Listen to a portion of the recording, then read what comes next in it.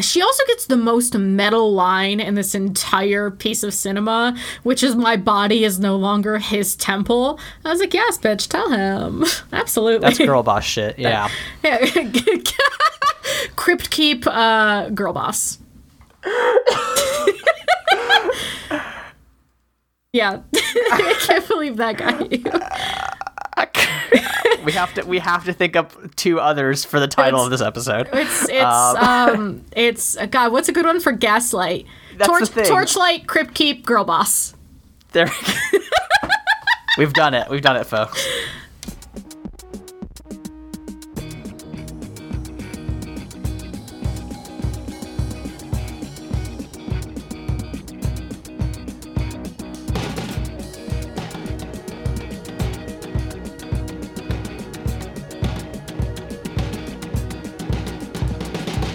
Welcome to Mortified, the Friendship Quest, a podcast where two long-distance friends bounce media recommendations, all in hopes the other will like it. I'm Aaron. And I'm a spooky beetle. And this week, we make some poor archaeological choices in The Mummy. Before we try to resurrect our hot Venezuelan girlfriend, remember you can help us on Mortified the Legitimacy Quest by subscribing to us on YouTube, iTunes, or Spotify, signing up for our monthly newsletter through the link in our show notes, or following us on Twitter and Tumblr at MortifiedPod. Layla, Aaron. I thought we were done with spooky season. You know, I too, but here's the thing. I think we are the spooky season. Are we? Yeah, we're Scorpios, and that's very spooky in and of itself, I think. Based on the events happening in our lives, I think there is something very spooky going on with the energies of the stars this particular month. So yes, it is certainly a spooky time, but I think we have one shining bright star, the Orion's belt that lights our way, and that is, of course, Brendan Fraser, which is, of course, the reason why we watched this movie, I think. Yeah. Hey, listen, if this can be a Hugh Jackman fan podcast, it can also be a Brendan Fraser fan podcast. That's the thing. Like, we have a long-standing love of Hugh Jackman, but we haven't really dipped our toes into the Fraser verse yet. But, like, from all that I could tell, Brendan Fraser seems like a really, really neat guy. Yeah, I watched a video of him not too long ago where some interviewer told him that he's like an internet darling, and he got really emotional. I was like, Brendan Fraser, you should know. You should know. You deserve to know. We love you, Brendan. So we decided to visit one of his seminal works, the 1999 Mummy. Not the great one with Tom Cruise, naturally.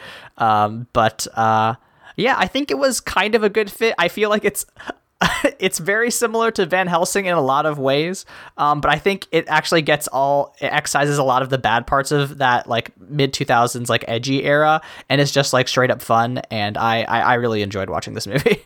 I thought it was great. It was not what I thought it was, and I did have to tab out a couple of times because I'm a coward and I don't like icky things. But we'll talk about that. Oh, whoa, certainly. But I did have a great time. I liked a lot of things about it, including the characters.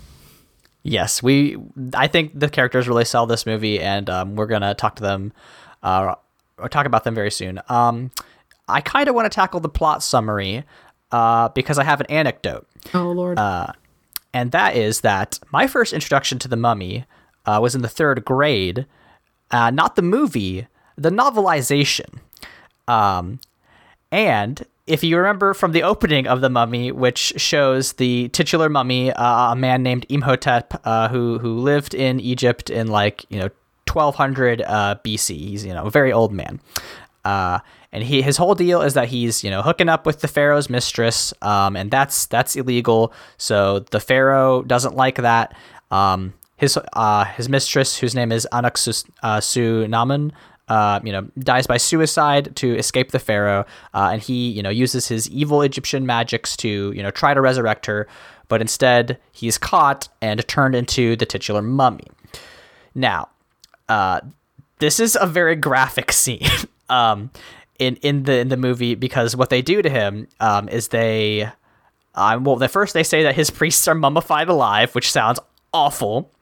And then what they do is they cut his tongue out, and then they mummify him alive, and then they pour scarabs into his coffin, his sarcophagus, rather, and they put him, in a sarcophagus, and they bury him under the temple, and, like, that's the whole deal. And it's like, and we usually don't do that because when we do, it creates an unholy abomination that can destroy the world. So, but we did do it this one time, but, like, this guy really pissed off the pharaoh, so we had to do it to him. I read that scene, and reading that scene was way scarier than seeing it, especially to my overactive third grade imagination. Yeah, scared the fuck out of me. Did not sleep for weeks. Anyway, that's how this movie opens. We cut to Brendan Fraser fighting the Bedouins, for some reason. Basically, we find out that Brendan Fraser, whose character's name is Rick O'Connell, is, I guess, some sort of, like, mercenary / I don't know. It's set in 1926, so, like, he was doing some colonizer shit, like, not great, but this was the golden age of, British people taking stuff from England, or Egypt. But basically, he finds this lady whose name is Evelyn, and her brother Jonathan find the location to this secret city of the dead. They hire Brendan Fraser to take them there. On the way, they meet some Americans who are also trying to hunt down the Book of the Dead. They have some hijinks. They meet the Magi, who are like a secret group of Egyptians trying to stop people from disturbing the mummy's tomb, because otherwise, mummy's gonna come back and get everyone. They make it there. They discover the mummy, despite all the Magi's best efforts. And due to some, reading from a clearly evil book, they reawaken the mummy. Mummy comes back. That's not great. And he starts eating all the Americans and turning them into husks. The mummy does enlist Brendan Fraser's old, I guess, like, squad mate Benny, who we'll talk about, who is a very interesting character, to, like, help him. They do the whole, like, 10 plagues of Egypt thing, but they don't do all of them. I wish they had done a frog plague, if I'm being honest. But they do the good ones, the flaming hail and the locusts and the flies. Anyway, Evelyn gets captured because the mummy Imhotep is going to sacrifice her to bring back his girlfriend. There's a big battle. Brendan Fraser gets a sword. It kicks ass. And there's a happy ending. It's a pretty straightforward action movie. It's mostly action sequences, I feel, but in spite of that, I think they do a really good job with a lot of the characters. And I think those characters are ultimately what makes this movie like kind of great, and why people think of Brendan Fraser as such a cool guy, at least from this era. Yeah, I mean, like, I've never watched or interacted with any part of the Mummy franchise. But yeah, I don't know. I guess I didn't expect it to be quite so action-y. There's a lot of action sequences, and I think there were a couple of pacing issues, like the escalation just, I don't know, it didn't feel very connected to me sometimes, but not in a way that mattered to me in the moment. Like, it was just so fun that I was just kind of along for the ride. Yeah, I think it probably could have been a half hour shorter, but it was fine. I think most movies can be That's true. No one really needs those 2 hours.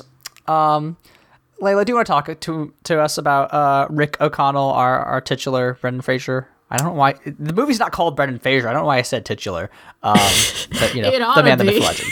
It should be. This movie should be called 1999's Brendan Fraser. All I have to say about our good pal Brendan is hubba hubba. He looks great in this movie, and he does a lot of cool things. There's a sequence where he's in jail, and like he is full on like George of the Jungle, like long haired, like shirtless. Like, I mean, he looks good. He looks fantastic. But also, I really like the whole like dashing rogue thing he's got going on. Like, he's kind of an asshole, and he does some things that, like the way him and Evelyn meet is he kisses her, and like, that's not great. Don't grab random women and kiss them. But afterwards she was like, "Why'd you kiss me?" And he was like, "I thought I was dying. It just felt right. And like we were talking about, before this recording, that's not necessarily like a good thing, but as a character choice that makes sense.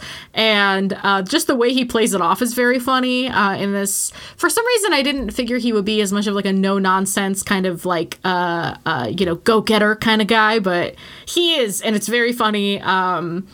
And perhaps some of the character choices don't age particularly well, but the ones that do, boy howdy, they're a lot of fun. Yeah, I think the thing that made me, alerted me to this movie and why we should watch it is the scene where he is about to be executed, and like they bring him out to the gallows, and they're like, "Do you have any last requests?" And he's like, "Yeah, untie the knot and let me go." And they ask the jail warden, they're like, he wants us to let him go. And he's like, "No, of course you don't let him go." That's just rules. I think you're very much right about Brendan Fraser being the dashing scoundrel. Right. I get a lot of Han Solo vibes from him, but I do think he is much nicer to his partner, his romantic interest than Han is to Leia.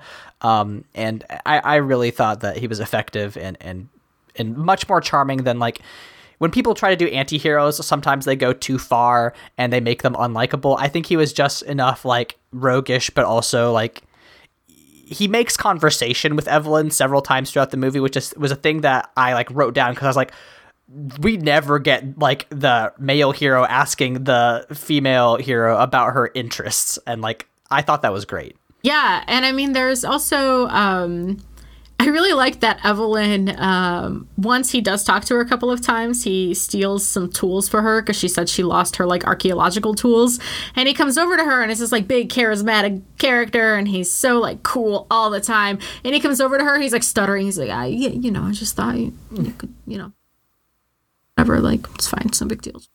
That's something. And it's cute. I love it. It was really good. And it was like my second favorite scene with them. But we could mention the first favorite scene when we talk about Evelyn.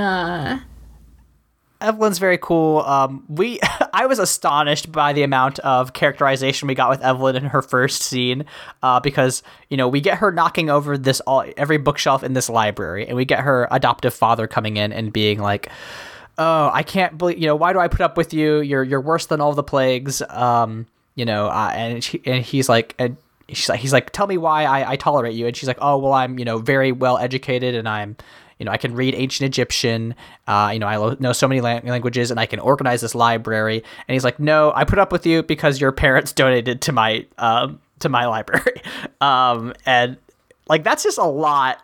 And he says, "Allah rest their souls," which is like, okay, yeah, that's everything we need to know about Evelyn there in like a 20-second conversation. I was like, you know what? That's efficient storytelling. I appreciate it. Yeah, she's also, we kind of see her acting before she thinks, which is the whole reason the bookshelves fell over was because she wanted to file a book while she was on a ladder on the bookshelf behind her. And that started off this whole like, domino effect of all these incredibly conveniently lined up bookshelves of toppling all around her in a perfect circle. But she does that a lot. It's kind of how the mummy wakes up. She just kind of starts reading from a book that maybe she shouldn't have. Whomst among us? Exactly. But my favorite scene with her and Rick O'Connell, our good friend Brendan Fraser, is when she's incredibly drunk and they're talking, and he's like, I figured out your brother. He's kind of sucks, but he's fine. I figured out all these other guys, whatever. I can't figure you out. Why are you here? And she's just like, she goes on this whole long tangent, and then she finally stands up with like full indignation, and she's like, I'm here because I am a librarian. It rules. It's so good. It made me laugh so hard. And then she tries to kiss Rick and then passes out into him, and he's like, fine. All right. That's how tonight's going, I guess. Yeah. It's very good. It's cute. Do you have thoughts about Jonathan, Evelyn's brother? I liked him a lot. He sucks. Yeah, he's kind of like a shitty, he's introduced in a scene like, propping up a dead body and like scaring his sister with it, which is like, there is a lot of disrespect of, Egyptian bodies in this, which is not great. We're not condoning any of that, but, it does convey his character that he's like, he's irreverent. He is a disgraced, like scholar sort of. And he's just kind of like a shitty dude who's along for the ride. I think one of my favorite scenes is when like him and Rick and the main Magi guy are trying to like break back in to save Evelyn, and there's like a big thing of rocks in the way. And like they do the thing where, the other two guys are just like, taking the bricks out, and he's like, oh yeah, you should start with the big ones and then, move the smaller ones. And then you really got to lift with your legs. And like, he's doing the fucking like, oh, I'm going to be the supervisor gag. But like, and that's of course a very played joke, but I thought he committed to the bit and delivered it very well. And I laughed. I laughed at things that I generally do not think are funny in this movie. And I think that goes to the actor's credit. Yeah, everyone really commits to the bit. I think my favorite Jonathan moment was when the mob of like brainwashed Imhotep slaves is coming at him, and he just like slows down and turns the direction they're going and starts chanting Imhotep until they pass him and he can go to the car. There's just a lot of like very fun, kind of almost cartoonish quick thinking and gags in this one, and like you said, like I wouldn't expect to laugh at it, but I think the movie does such a good job of setting that particular tone that it does pull you into the kind of absurd logic of the world. Yeah, absolutely. How do we feel about Imhotep and subsequently Anck-su-namun? He's a simp, and I respect that. Oh, you ever simp so hard for someone that you betray your god ruler and then try to resurrect her and then get buried alive, and then when you are resurrected 3,000 years later, still try to bring her back? I mean, that's on another level of commitment, man. We were talking about committing to the bit, man. I also, I do appreciate Anck-su-namun for being a bitch willing to stab. Yeah, she very much. There's a. I think one of the funniest sequences in this is when Anck-su-namun and Imhotep, like, the pharaoh catches them, like cavorting together. He's like, how can this be? And then like Imhotep comes behind and like stabs him in the back with a sword, and then she draws a dagger, and we just get to see like the shadow silhouettes of them just stabbing the fuck out of the shadow. It's so funny. It's so excessive. They're just going at it so hard, and it rules. And then they do it again when she gets stabbed at the end of the movie, and that's she also gets the most metal line in this entire piece of cinema, which is "My body is no longer his temple." I was like, yes, bitch, tell him. Absolutely. That's girl boss shit. Yeah. Crypt keep, girl boss. Yeah. I can't believe that got you. We have to think up two others for the title of this episode. It's God, what's a good one for Gaslight? That's the thing. Torchlight, Crypt keep, girl boss. There. We've done it, folks. Yeah, he's Imhotep's a fine villain. He's very single-minded about his girlfriend, and he, turns a bunch of dudes into little jerky men, and that's fine. A tasty snack for when you're done taking over the world. Exactly. How do you feel about Benny? I love Benny.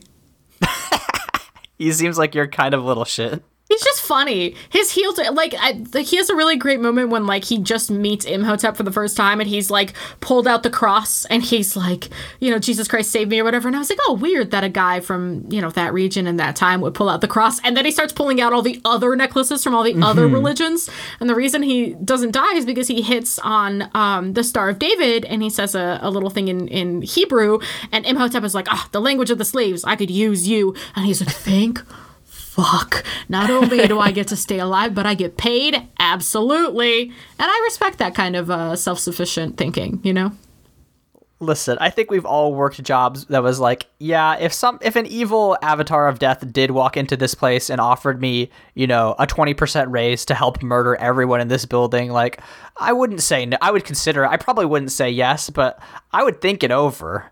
Oh, absolutely. Aaron, how do you feel about the Americans? I mean, do I know any of their names? Like, no, I don't. But you know what I know is that they're Americans. Because they have cowboy hats. Yes, and that is the reason I know that is because they all wore cowboy hats, and whenever there was an action sequence, they would do the fucking cowboy thing and hold up their revolvers and like shoot by like moving their hand across the hammer like really fast. It was very cool, very funny. Of course, naturally the Americans are the ones who get cursed, so Imhotep hunts them down specifically, and like the first guy I do feel very bad for because he does get his eyes and tongue taken by the mummy, and like that's an extremely gruesome thing, and then the mummy does come back and finish the job, and like, yeah, RIP. But like, I think they were fine as villains. There's a very funny Mexican standoff style deal where like they both come around a corner, Brendan Fraser's team and the Americans team, and they all sort of like point their guns at each other, and like, they're talking shit back and forth. And then Brendan Fraser's like, you all better get out of here. And one of the Americans is like, well, our Benny says, he's like, last time I counted, there were 14 of me and only 4 of you. And I was like, thank you, Benny. Great. Thank you for your contribution. But yeah, they were fine. They served their purpose as, the red shirts, the cannon fodder. And I liked them. Yeah, I especially, as you said, like the guy who got his eyes and tongue stolen, because the first night they get like attacked by the Magi when they're at camp. He had started shaving but only got halfway through shaving, so he's talking to Brendan Fraser with shaving cream on his face. I just thought that was really like a charming little touch for that scene. Yeah, it's, those are all our characters. I think that the ways in which they're characterized in this film really benefit everyone. And I appreciated, I think their characters, they didn't waste them, right? They had very few characters that, didn't matter at all. They all served a purpose, and I appreciated that. I do have a question for you before we move on. This movie has a lot of, when you open a book, something screams, a lot of like haunting whispers. When would you have packed up your shit and left? The moment that somebody was like, hey, do you want to investigate a place where a person died?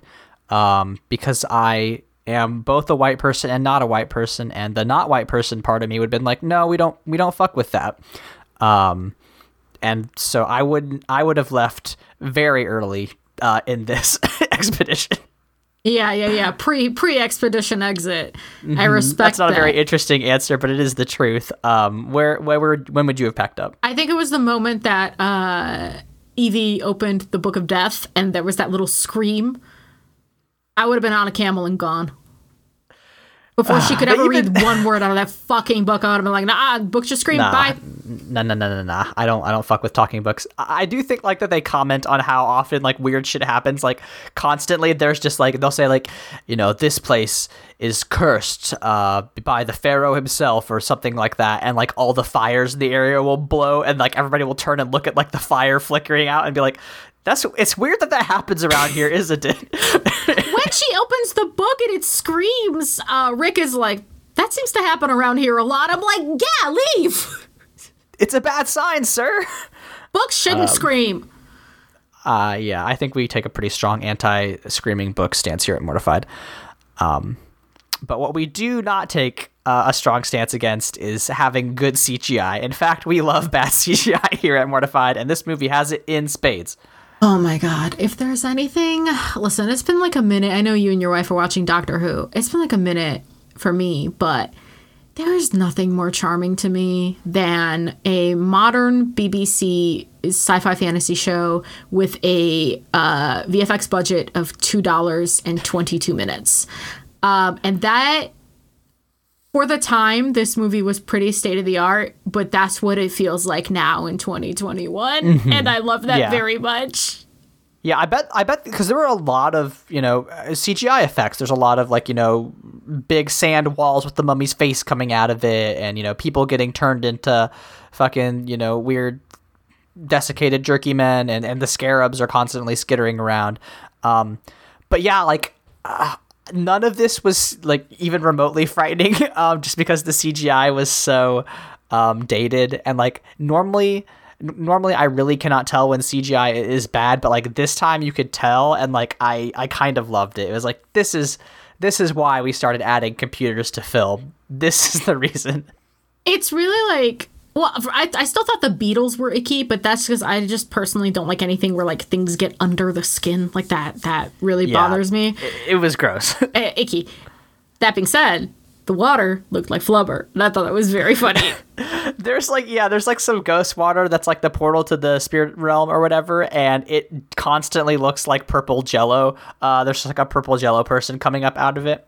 Another very good moment was the very last scene where, Evie reads from the Book of Ra, the Book of Life or whatever, and there's a fucking ghost chariot that comes down and captures the immortality of Imhotep, and like there's a full like stretch effect, like basically like an Instagram filter that happens, and you see him like him and his spirit get separated, and it's just like it's like a whole second and a half, and I was just like, what are we doing here?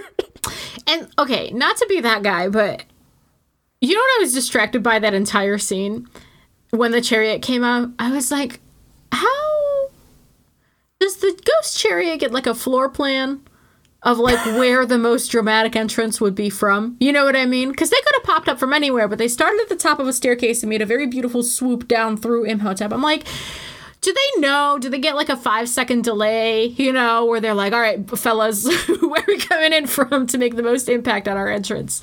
Because they get a theater kid style warning where, if somebody touches that book, they get a, like warning that's like, hey, soul capturing in 5, and they go yell back, thank you 5, and they get their horses ready, and it's great. They just know. I think that would be my dream job as a ghost. Not that I should dream of labor after I die, but I think that would be fun if I could hook up with some like very theatrical, like functional spirit, and then just help them out with the logistics, where to enter from, when the optimal lighting is, that kind of thing. You're a producer through and through. Born to produce. So this movie has some bad stuff. I mentioned up top that, Anck-Su'Aman is played by a Venezuelan actress. I genuinely do not know if there's a single Egyptian actor. I checked through IMDb. I don't think anybody who is named in this movie is an Egyptian. There's a lot of Moroccans. What's his name? The warden is Iranian. But like, I don't know if there's any Egyptians in this movie, and it's not great. Well, I just want to know when we decided as a culture that Egyptians were, like, what happened? When did we decide that Egyptians were white in contrast there's an answer to reality? To this. Oh boy. There's an answer to this, and it's when Alexander the Great invaded Egypt. Wow, goes that far back, huh? Yeah, I think that's, once we get that sort of dynasty, the Ptolemaic dynasty in Egypt is founded, I think that's when we get that mixing of Greek and Egyptian cultures. And we started seeing a lot more light-skinned Egyptians, which is just a strange cultural phenomenon, but I do believe happened. I'm not sourcing this from anything. I could be 100% wrong, but I believe that is true. Mm-hmm. So that being said, in The Mummy is not the first movie based in Egypt that does this. Because you saying that there's probably not a single Egyptian person in this cast did remind me of another famous film from just a year prior. Mm-hmm. The Prince of Egypt. It would be The Prince of Egypt. Yeah. Yep. We did a whole Bible Boys on that if you want to check out my other podcast. But yeah, that's a bunch of white people too. Yeah. Just for the sake of our listeners, Aaron, do you remember what famous villain from a movie franchise Ramses shares an actor with? Oh no, I don't remember who played Ramses. I know like basically every person who was famous in the 90s was in Prince of Egypt. Can you give me a hint? I can. It is a franchise written by a woman who is constantly the main character on Twitter for not liking trans people. Oh my god. Who do I know from Harry Potter? Is it Snape? What's his name? No. It's not? It's fucking Voldemort, baby. Ralph Fiennes himself plays Ramses. Oh my god. What famous comedy duo currently in a very popular Hulu show with Selena Gomez played Hotep and Hui? I know this one, and it's Steve Martin and the other guy. Martin Short. Martin Short, yes, I knew they shared one name. Thank you. What famous actor from Star Trek plays SETI? Leonard Nimoy? Patrick Stewart. No! Patrick Stewart, that was the other one, damn it. And then finally, what woman from Ocean's 8 plays Miriam? I mean, I don't think it's Rihanna. I want it to be Rihanna really bad, but it's not. I'll give you a hint. She also starred in a movie called The Blind Side. Sandra Bullock? Sandra Bullock, baby. I know for a fact Michael revealed this to me a year and a half ago, and it still blows my mind that Sandra Bullock was Miriam. Holy shit. And the other names in here that I have not mentioned are Val Kilmer, Michelle Pfeiffer, and our very favorite sexy dinosaur researcher, Jeff Goldblum. Oh, fuck yeah. Incredible. Yeah, so The Mummy is not the first. Yeah. The first. 90s were an interesting time for racial casting. Yeah, woo! Truly. I honestly, when you said in the intro Venezuelan girlfriend, I was like, no. Mm-hmm. But I guess. Yeah. R.I.P. But despite all of those flaws, I think there are some really, really good moments in this film. I think it's genuinely one of the funnier things we've ever watched on Mortified. Certainly, like, just movies. I think it's very funny. There are just so many little sequences, like, you know, with Benny doing the switching through religions bit, and God, let me find. There's a bit where there's a bunch of, like, you know, little mummies coming up, and Brendan Fraser's fighting with a sword, and at one point, like, he cuts one of their arms off, but then they trap him, and they have one mummy slowly walking over with a big rock to crush him, and he sees the disembodied hand sort of, like, inching its way over because he's dropped his sword. And when it grabs the sword, he grabs the arm, and then he swings it and cuts the legs out from under the mummy. I was like, that's just good. That's really good. There's also a moment where you brought up the Imhotep's faces in the sand wall as he's trying to stop Brendan and Jonathan, or Rick and Jonathan, on a pedal plane. A pedal power plane busting through to save Evie, and Evie, to prevent this, kisses Imhotep to distract him, and yes, they get through the sand wall. They still crash into a dune. Yeah, it's really good.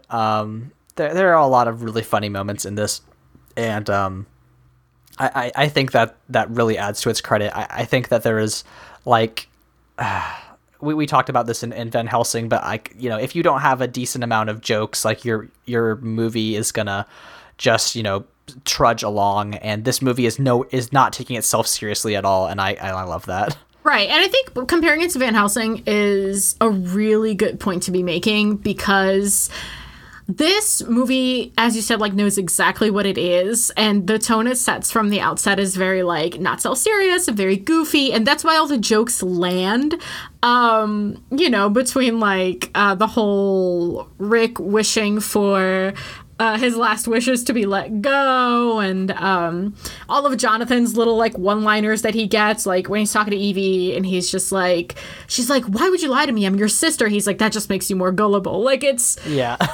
It's just, like, you can't put that in a serious action movie. You can put it in an action comedy. And I think the problem that Van Helsing has is it just, like, didn't understand its own tone. I wish it had leaned more into, like, action comedy, especially with Faramir there. Who had some really great one-liners.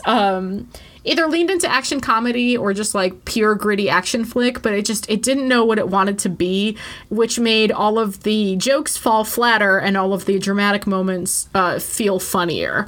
So hopefully James Wan, if you need some consultants, call us here, mortifiedpod@gmail.com. Thank you. It's also, as you pointed out, an extremely horny movie, in, like, kind of the best way possible. Yes. So there's a pretty popular essay that floats around that's called Everyone is Hot and No One is Horny by an author whose name I already forgot, but R.S. Benedict. R.S. Benedict, thank you.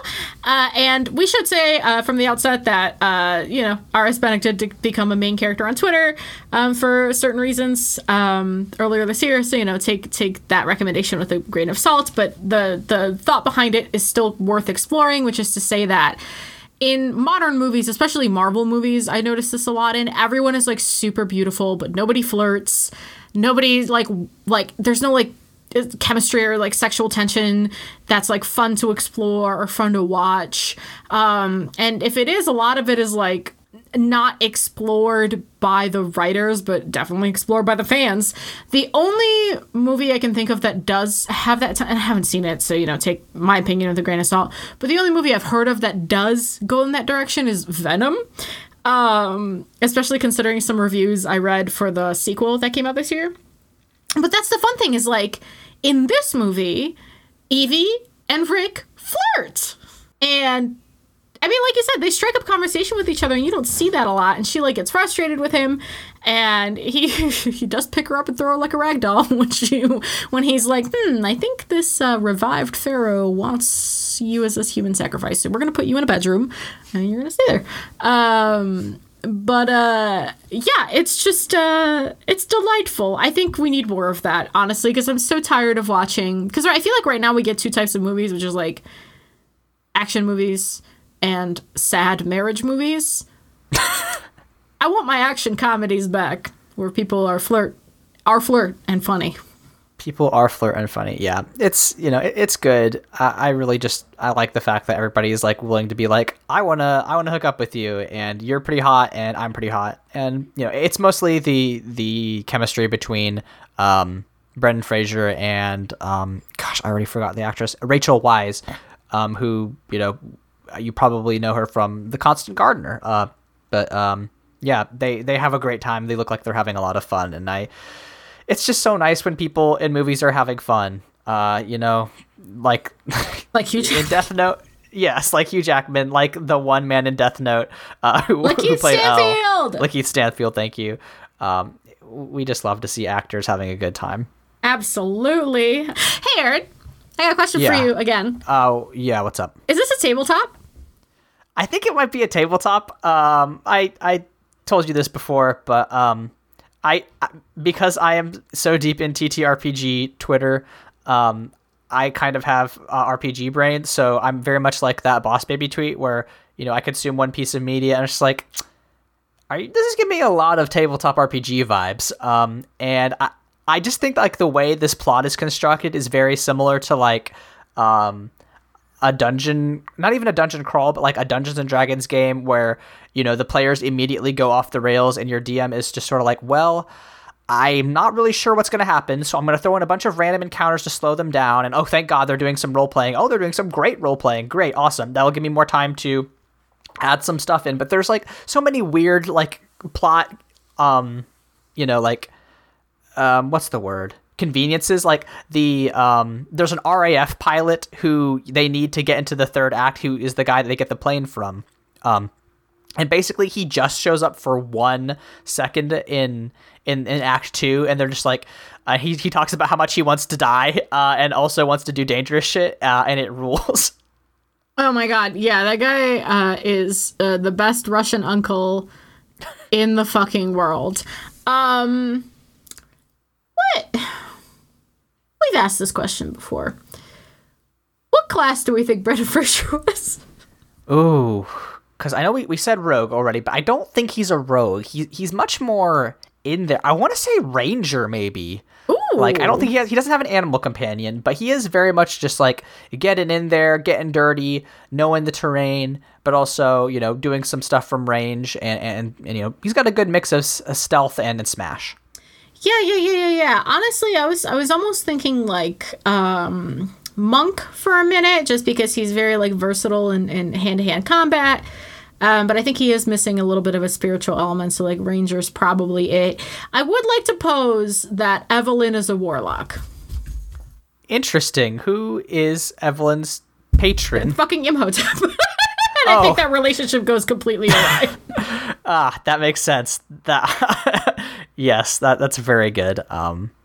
Yeah, I love that. I love that she could channel Imhotep's powers in a weird way. I don't know that any DM could pull this off in a great way, but I do kind of want to see, you know, the warlock whose patron is like super horny for them, and they're like, "You're coming on a bit strong, Chief, but we'll take your magic powers, thank you."